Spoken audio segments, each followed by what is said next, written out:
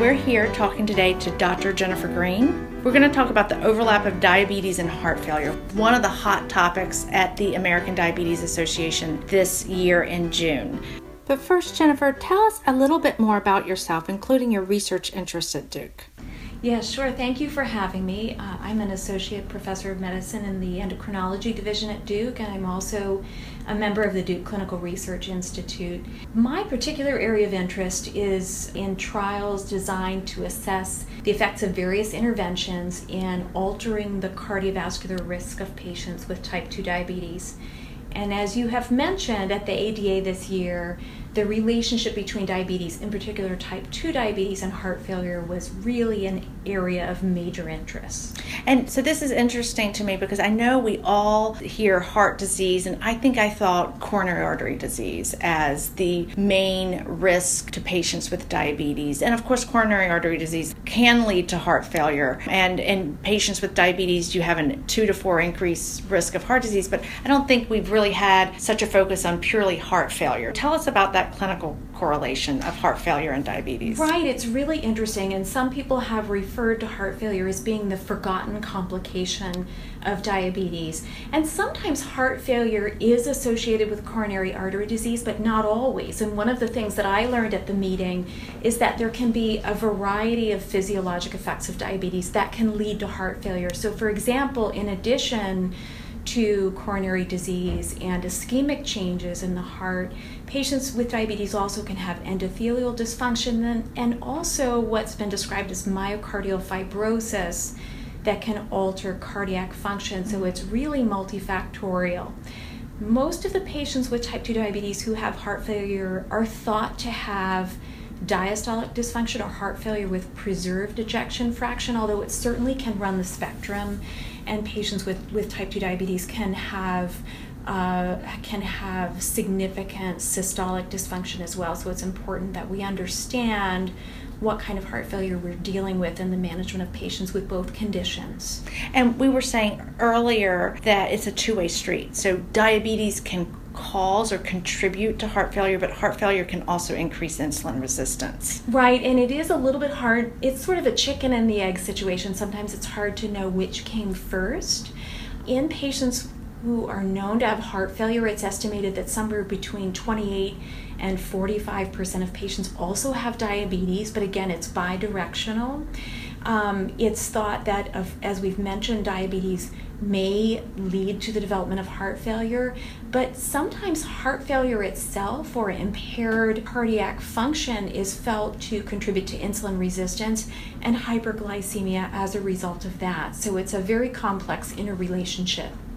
And one thing I would say is if you have a patient with diabetes who has worsening heart failure, that can worsen insulin resistance and make the diabetes and glycemic control worse as well. Absolutely, and I think another of the things that I learned at the meeting in June was just to be aware of the overlap in symptomatology between how we think people with diabetes can feel and what might in fact be a manifestation of heart failure, such as fatigue, dyspnea, not having a lot of energy. Sometimes it's hard to know if that's diabetes related, so it might be due to higher blood sugars, if it's due to the medicines that we give them to treat their diabetes, or it might be a manifestation of something completely different, such as heart failure and volume overload.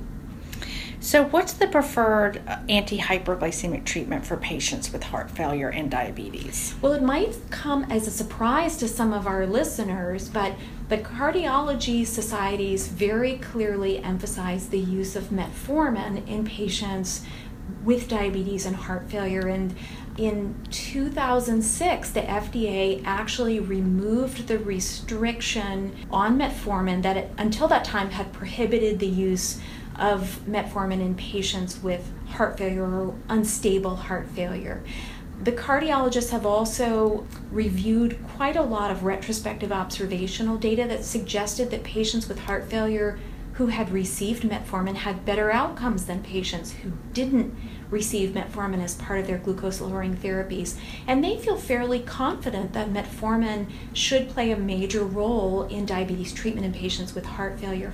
Now, there are some exceptions to that, and of course, If patients also have very, very significant renal dysfunction, they have a separate contraindication to use. And personally, if I have a patient on metformin who is admitted to the hospital, who is acutely ill, I would always hold the metformin in that circumstance. But as a general rule, it is considered appropriate to give outpatients with heart failure metformin as part of their glucose-lowering therapy. And that's a good point. We may discontinue the metformin when they come into the hospital, and the hospital team may forget to restart it on discharge. And if their GFR is above 30, there's no reason not to restart it when they go back home. That's right. Now, I will admit that in some of my patients with diabetes and heart failure, sometimes I have double-checked with their cardiologist to make sure that that physician also felt comfortable with the patient taking metformin, but I think as a general rule, that's no longer considered a contraindication. And what about other drugs that can improve heart failure admissions or death from heart failure? Well, that's a very interesting area, and as many of the listeners probably know, there was an FDA requirement issued in 2008 that now mandates that we really very rigorously assess the cardiovascular safety of newer medications developed to treat diabetes.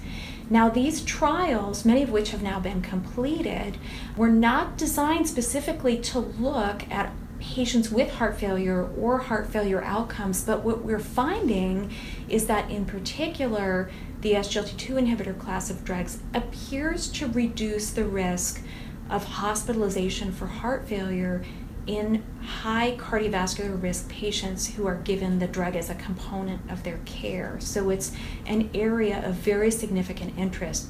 But it is difficult to extrapolate that to all patients with diabetes. So for example, these trials didn't enroll healthier patients. The drugs weren't really used in a preventative sense. And sometimes in these trials, only very small percentages of patients with a prior history of heart failure were enrolled. So it's clear that we need to study this area further and learn quite a lot more. So I wouldn't say that as a general rule, this is a class of drug indicated for patients with diabetes and heart failure, but there's very intriguing information available suggesting a benefit. All right, what about diagnosing patients with diabetes who have these vague symptoms of fatigue, low energy? What's the best way to diagnose them? Well, that's a good question. And full disclosure, I'm not a cardiologist. I think in general, the stress type testing would only be indicated if you thought the patient had ischemic symptoms or an ischemic equivalent. So I think what I'd start with is a really nice thorough review of systems, an examination to see if the patient had evidence of volume overload, take a look at their weight over time and see if there's any evidence of a rapid weight gain that might suggest volume retention rather than just plain old weight gain that we're used to seeing over time. You know, if they have edema or RALs on physical examination or their chest x-ray suggests volume overload. I think what I'd probably do as the next step is just get a regular echocardiogram to assess the ejection fraction and or see if there's other evidence of diastolic dysfunction, which might suggest a heart failure condition. Okay, great. Any other information you can give us about diabetes and heart failure? Just, I think, finally, a reminder that there are some classes of drugs that we need to either not use or use with caution in patients with diabetes and heart failure. So, example, I think most of the listeners are aware that the thiazolidine-dione medications such as pioglitazone are associated with volume expansion and an increased risk of hospitalization for heart failure. So I would probably avoid use of those medications in any patient with any degree of heart failure if there are other options available. There may be some association between insulin therapy and particularly very high-dose insulin therapy and some degree of volume expansion or volume retention. So in a patient who has other options, who requires insulin, it might be reasonable to think about interventions that work in a complementary fashion to the insulin so that the overall insulin dose can be minimized to a certain extent. So adding another oral drug like an SGLT2 or metformin or even a GLP-1 so that the insulin requirements could go down. Absolutely. Those are all reasonable considerations. And then, of course, in patients with heart failure, it's probably always reasonable for them to see a cardiologist at least once for an evaluation and input, and they may be sent back to you with recommendations for further care. But I think it's always very important to have a cardiologist's opinion regarding optimal care.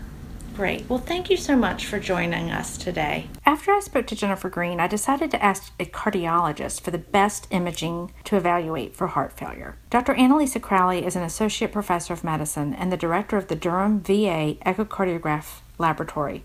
My other connection to Annalisa is that her son, Pete, plays on the same chess team as my two sons. Annalisa confirmed that she'd start with a good physical exam, just like the one Dr. Green outlined, as the first step to diagnose heart failure. I'm sitting here with Dr. Annalisa Crowley to ask a question that came up when I was speaking to Dr. Jennifer Green about heart failure and diabetes. Annalisa, tell us the best way to diagnose heart failure. Susan, thanks for asking this question. It's very important to understand the key concept for patients with diabetes.